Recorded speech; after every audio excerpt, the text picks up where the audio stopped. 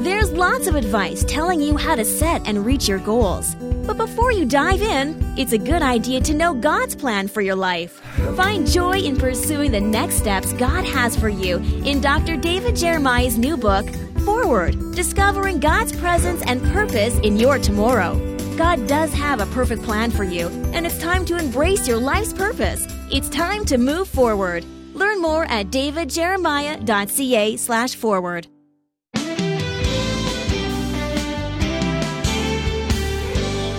From curing the sick to casting out demons, Jesus met people's needs wherever he found them, and thousands followed, hoping for a touch of his power. Today on Turning Point, Dr. David Jeremiah continues his special profile of Jesus in his role as the servant of all and the only source of true meaning in life. With the conclusion of his message, Jesus, the one who meets your needs, here's David. And I want to thank you for joining us today. We are sharing some individual messages sort of in this little parentheses between the previous series on answers and questions and the series to come beginning on Wednesday. The book Forward is being released soon, and the radio series that goes with that will begin on Wednesday with an interview with Sheila Walsh. But today we're going to finish up what we started yesterday as we look at a portion of the Gospel of Mark in the first chapter. And we're going to talk about the one who meets your needs, Jesus, the one who meets your needs. Friends, we are so excited that God has given us this privilege to share the Word of God with you every day on the radio. And most of us will agree that it's been more important recently than ever before. For one thing, we notice the incredible uptick in the responses to everything that has happened on the radio. You're listening, you're hanging on to the truth, you're trying to follow the Scripture and the Word of God in designing what's next for you in your life as we pull out of this pandemic. I'm so grateful that the one thing that I know that can make a difference, the Word of God itself, is what we major on, what we've always majored on, what we will continue to focus on going into the future. God's Word never ceases to accomplish the goal for which He sends it. That's the promise of the Scripture. And I'm hoping and praying that will be true for you today as you open your heart to the Word of God. Jesus, the one who meets your needs. God selects and recruits from people who are already diligently doing what they know to do. Have you got that? These men weren't in a class on discipleship. They weren't in a prayer meeting asking God what they should do, although that's sometimes very important to do. They were fishing because fishing is what they knew. Now, let me just remind you that Jesus had already met these men. He'd already met all four of these guys. He had met Peter, Andrew, James, and John. If you go to John chapter 1, the other gospel, you will see that he's already met them. They've already become, as we would say today, Christians. The call to salvation for those four men's already happened. This isn't a call to salvation. This is a call to service. This is a call to discipleship. And so he comes to where these men are, diligently serving, and he calls them. God's given you intelligent mind. He's given you a great engine, as they say in sports. God wants to take what you have and employ it for His purposes. And if you'll listen, Almighty God will put His call on your life. He calls diligent men. Then He calls decisive men. He comes to these men and He says, "Follow me."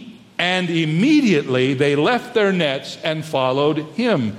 And it says down in the next verse about the other two guys, they left their father Zebedee in the boat and went after him. By the way, I've already gone through the first chapter and underlined immediately. It's in the first chapter 11 times. I mean, this book is an immediate book. It says, Jesus came to where these men were. Two of them were casting their nets. Two of them were mending their nets. And Jesus just looked at them and said, "Hey, you, follow me." And they didn't say, "Lord, could we have a week to pray over it? Lord, could we talk to our rabbi? Could we talk to our preacher?" No, the Bible says as soon as He called them, by the way, He didn't invite them. The word "follow me" is in the imperative. It's a command. He didn't say, "If you would like to, why don't you check me out?" No, He said, "Follow me." And these men understood the authority of Almighty God in Jesus Christ. And the Bible says immediately, the first two it says, they left their nets and they followed Jesus. That means they left their occupation. The second two left their nets, their boat, and their father.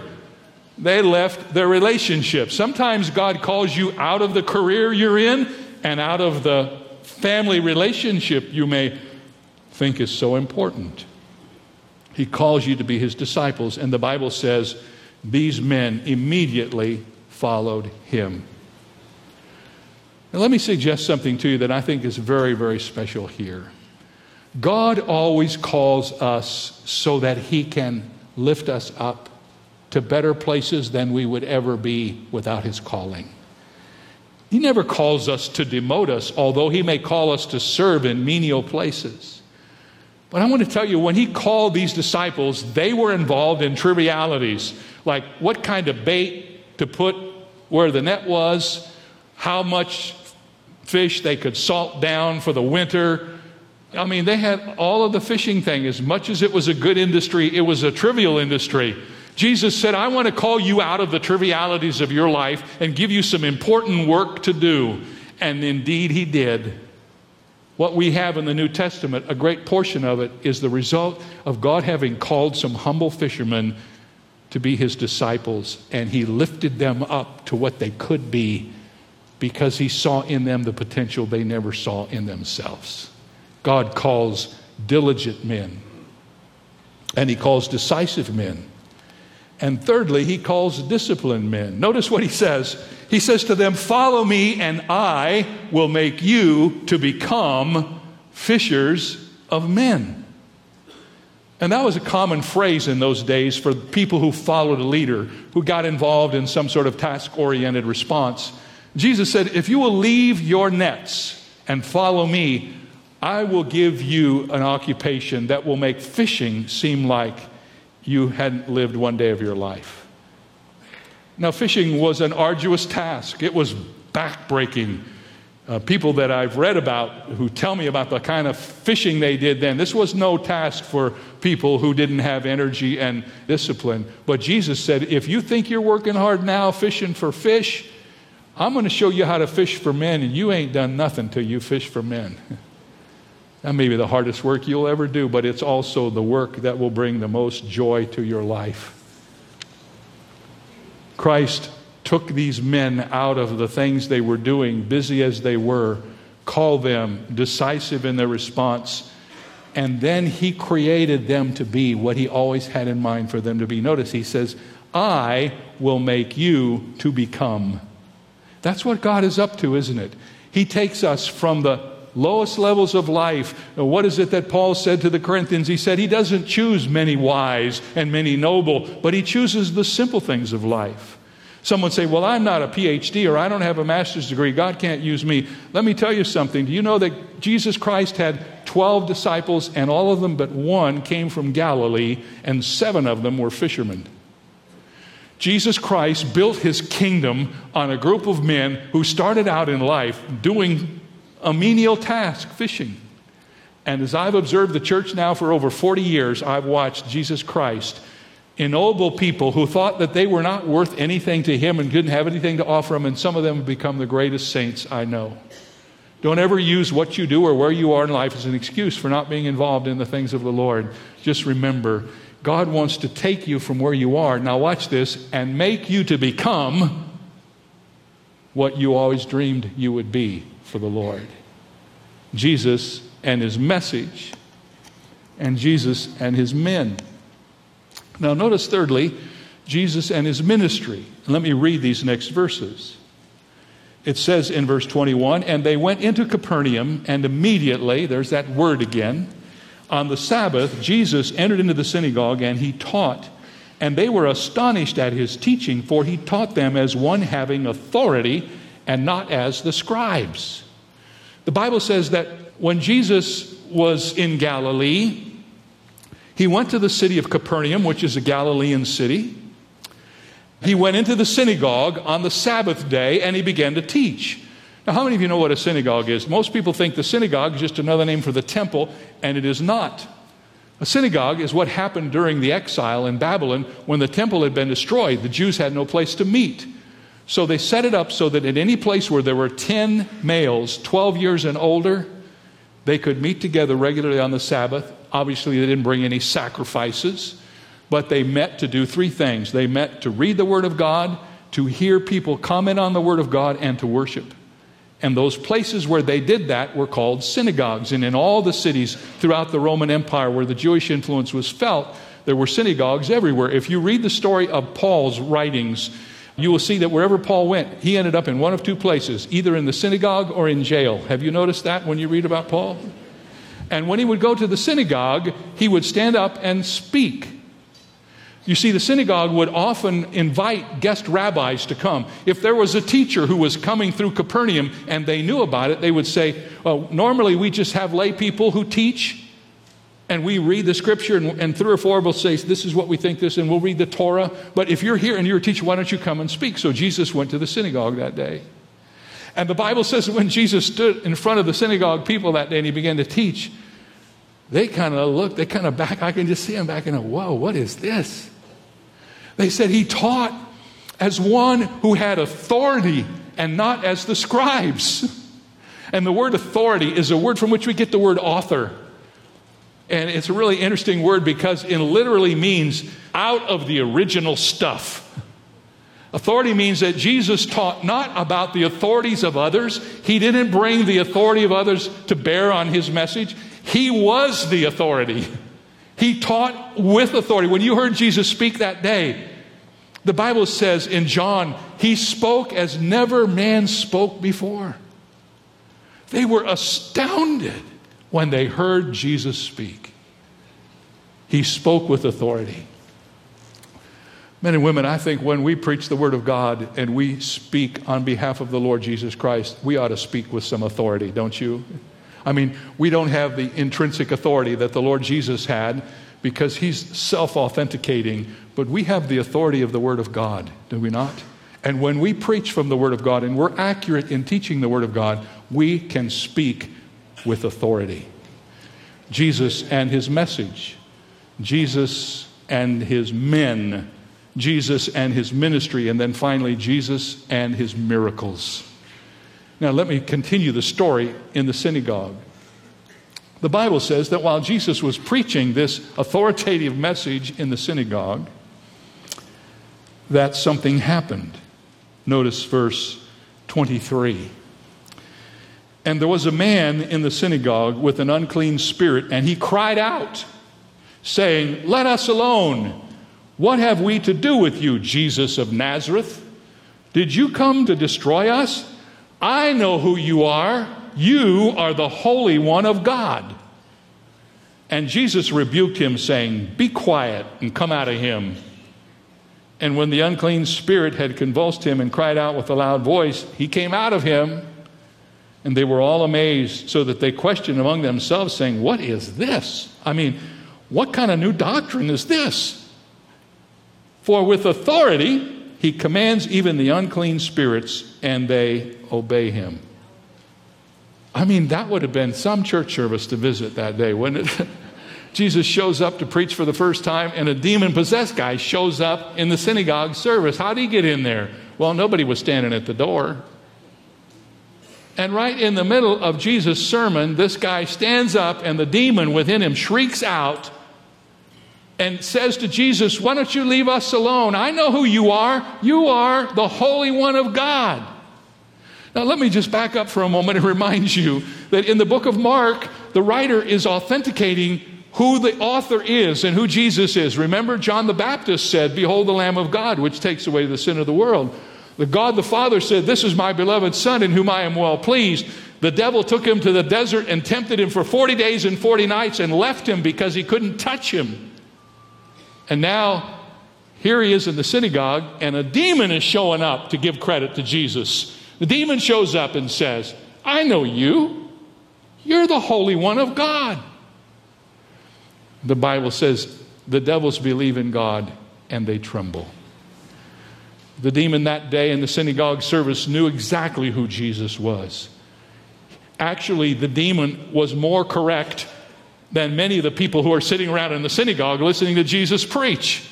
He understood that he was dealing with divinity. And it's almost like Mark wants to throw this little part of the story in so we can see, no matter where you go, you're going to find the testimony of who Jesus Christ is. John the Baptist affirmed it. God the Father anointed it. Satan the tempter acknowledged it. And now we have a demon saying the same thing. The Bible says that when the demon was cast out, that the word got out. I guess it would. I mean, in the little city of Capernaum that day, everybody left that place running around. Did you hear what happened in church today?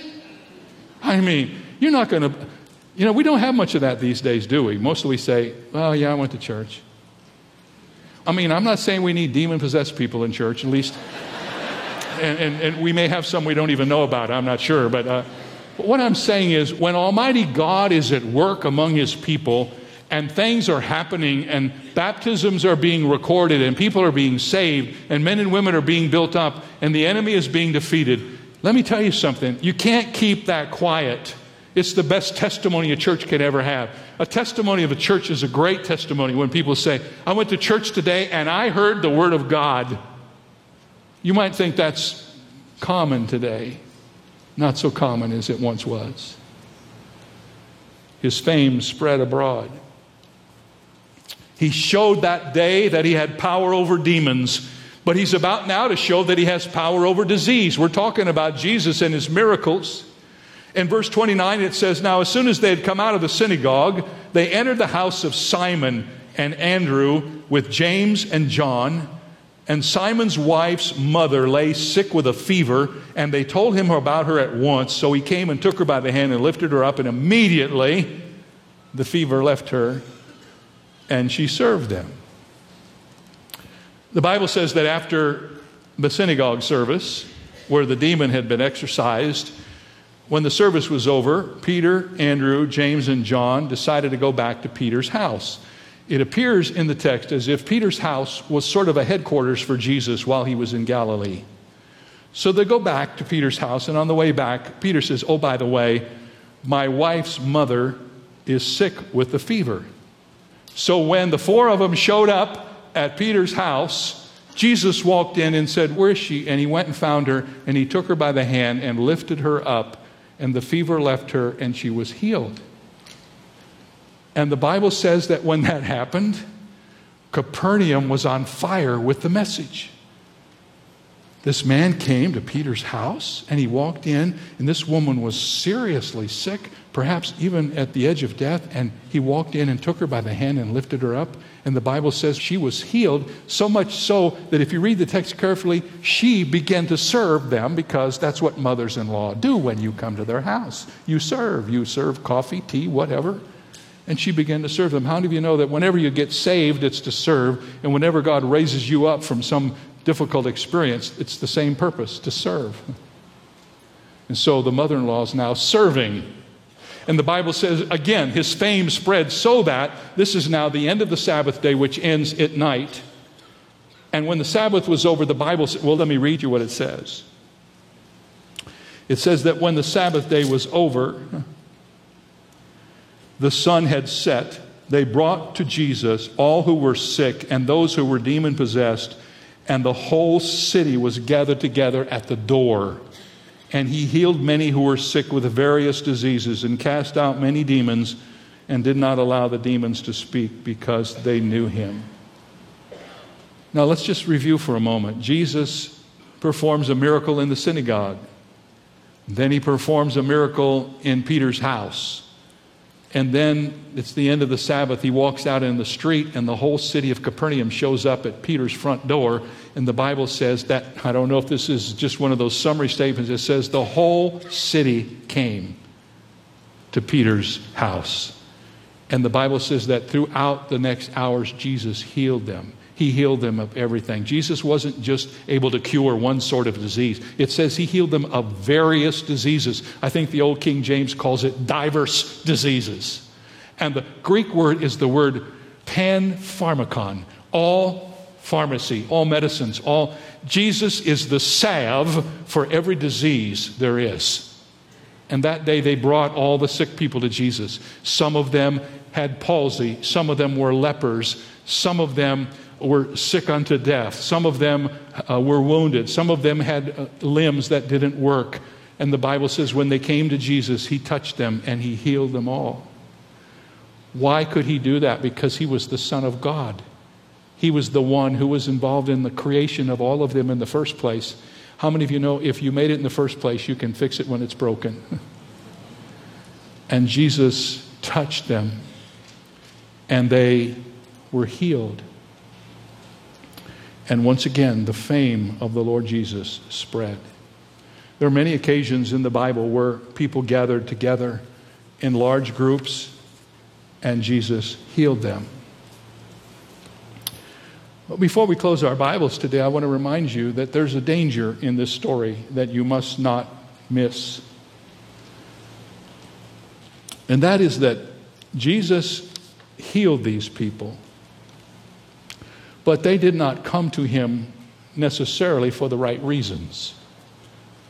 These people came to Jesus for what Jesus could do for them. They heard that Jesus was somebody there who could help them, and so the crowds came, but they came because they wanted something out of Jesus. They did not come because they loved him. In the last analysis, they came because they wanted to use him. How many of you know that sometimes today people want to use Jesus? They don't want to worship him, they just want to use him. He's kind of like their heavenly bellhop. You know what I'm saying? I run into that more and more. We've so taken the divinity out of Jesus that we treat him that way. Well, I got Jesus, man. I just give Jesus a holler. He'll help me. And I came across this week, and I want to help you with this. We must all go to Jesus, for he alone can give us the things we need for life. But if that going and these gifts do not produce in us an ongoing love and gratitude, there's something really wrong. God is not someone to be merely used in the day of misfortune. He is someone to be loved and remembered every day of our lives. No, we don't invite Jesus into our lives to be our assistant. Does he assist us? Yes. But we invite him into our lives because he's the Lord of glory. He's the one before whom we bow. He's the creator of the universe. He's the sustainer of the universe. He's the giver of eternal life. And he's the one who alone is worthy of our worship and our honor. He's the one who alone can forgive us of our sins. We invite him into our lives so that we can understand that he is our God, our Lord, the one that we worship. And then we give our lives to serving him as these men did. And then we find ourselves involved in ministry and God using us. And we find that the missing thing in our lives is the missing ingredient of Almighty God. And I've said this to you so often, that when God created you, he created you with a vacuum in your heart. And you can try everything in the world to stuff into that vacuum. You will never be at home until God is at home in your life. But when he comes to live in your life, then you understand that he's a God you worship, but you also realize that when you accept him as your Savior and you begin to serve him, he is with you wherever you go, and he's available to help you with whatever you need. He's the God of glory. Amen. Amen. You know, isn't it tremendous to know someone like that? To have a relationship with someone like that? Especially in times like this when there seems to be no help coming from any other direction. You know that God is for you. He's with you. He will help you. He will stand by you. He will strengthen you. He will go before you. He will give you wisdom. You know that. We do know that. And during these days, we have found it to be so true. Well, friends, these last few days for Donna and me, and I'm sure this has been true for many of you, have been really interesting because we have a very difficult time remembering what day it is. Because all schedules are messed up. Most of the things we do are not done anymore. She was telling me the other day that, you know, for 70 years we've been going to church on Sunday morning, and then all of a sudden we don't do that anymore. So you wake up on Sunday and it's kind of like, you know, it's a strange day. We have church on Sunday night now because of the heat. I have to tell you a little strange story. We were trying to figure out what to do a week ago Sunday for lunch. I wasn't thinking, and I suggested we have Chick-fil-A. And Chick-fil-A is way over on the other side of town from where we live, and I drove all the way over there, and suddenly I had this strange feeling because there was nobody in the parking lot. Chick-fil-A doesn't open on Sunday, and I should have known that, but I didn't really know for sure what day it was. Well, we have a calendar that we think is going to help you remember what day it is, and I hope you'll let us send that calendar to you as a way of saying thank you for your gift this month. So make sure you sit down today, send your gift, and when you do, ask for the 2021 calendar, Colors of Creation. Thanks for listening. Have a great day. Today's message originated from Shadow Mountain Community Church and Senior Pastor Dr. David Jeremiah. We'd love to hear how Turning Point is impacting your life. Write and tell us at Turning Point for God of Canada, P.O. Box 70509, RPO Oak Street, Vancouver, BC, V6M 0A3. Visit our website at davidjeremiah.ca/radio or call 800-946-4300. Ask for your copy of our 14-month 2021 calendar, Colors of Creation, highlighting God's breathtaking handiwork. Yours for a gift of any amount. You can also purchase the Jeremiah Study Bible in the English Standard and New International versions, and in Standard or large print in the New King James, with notes from over 40 years of study by Dr. Jeremiah. Contact us today. This is David Michael Jeremiah. Join us tomorrow as David shares a message of encouragement here on Turning Point with Dr. David Jeremiah.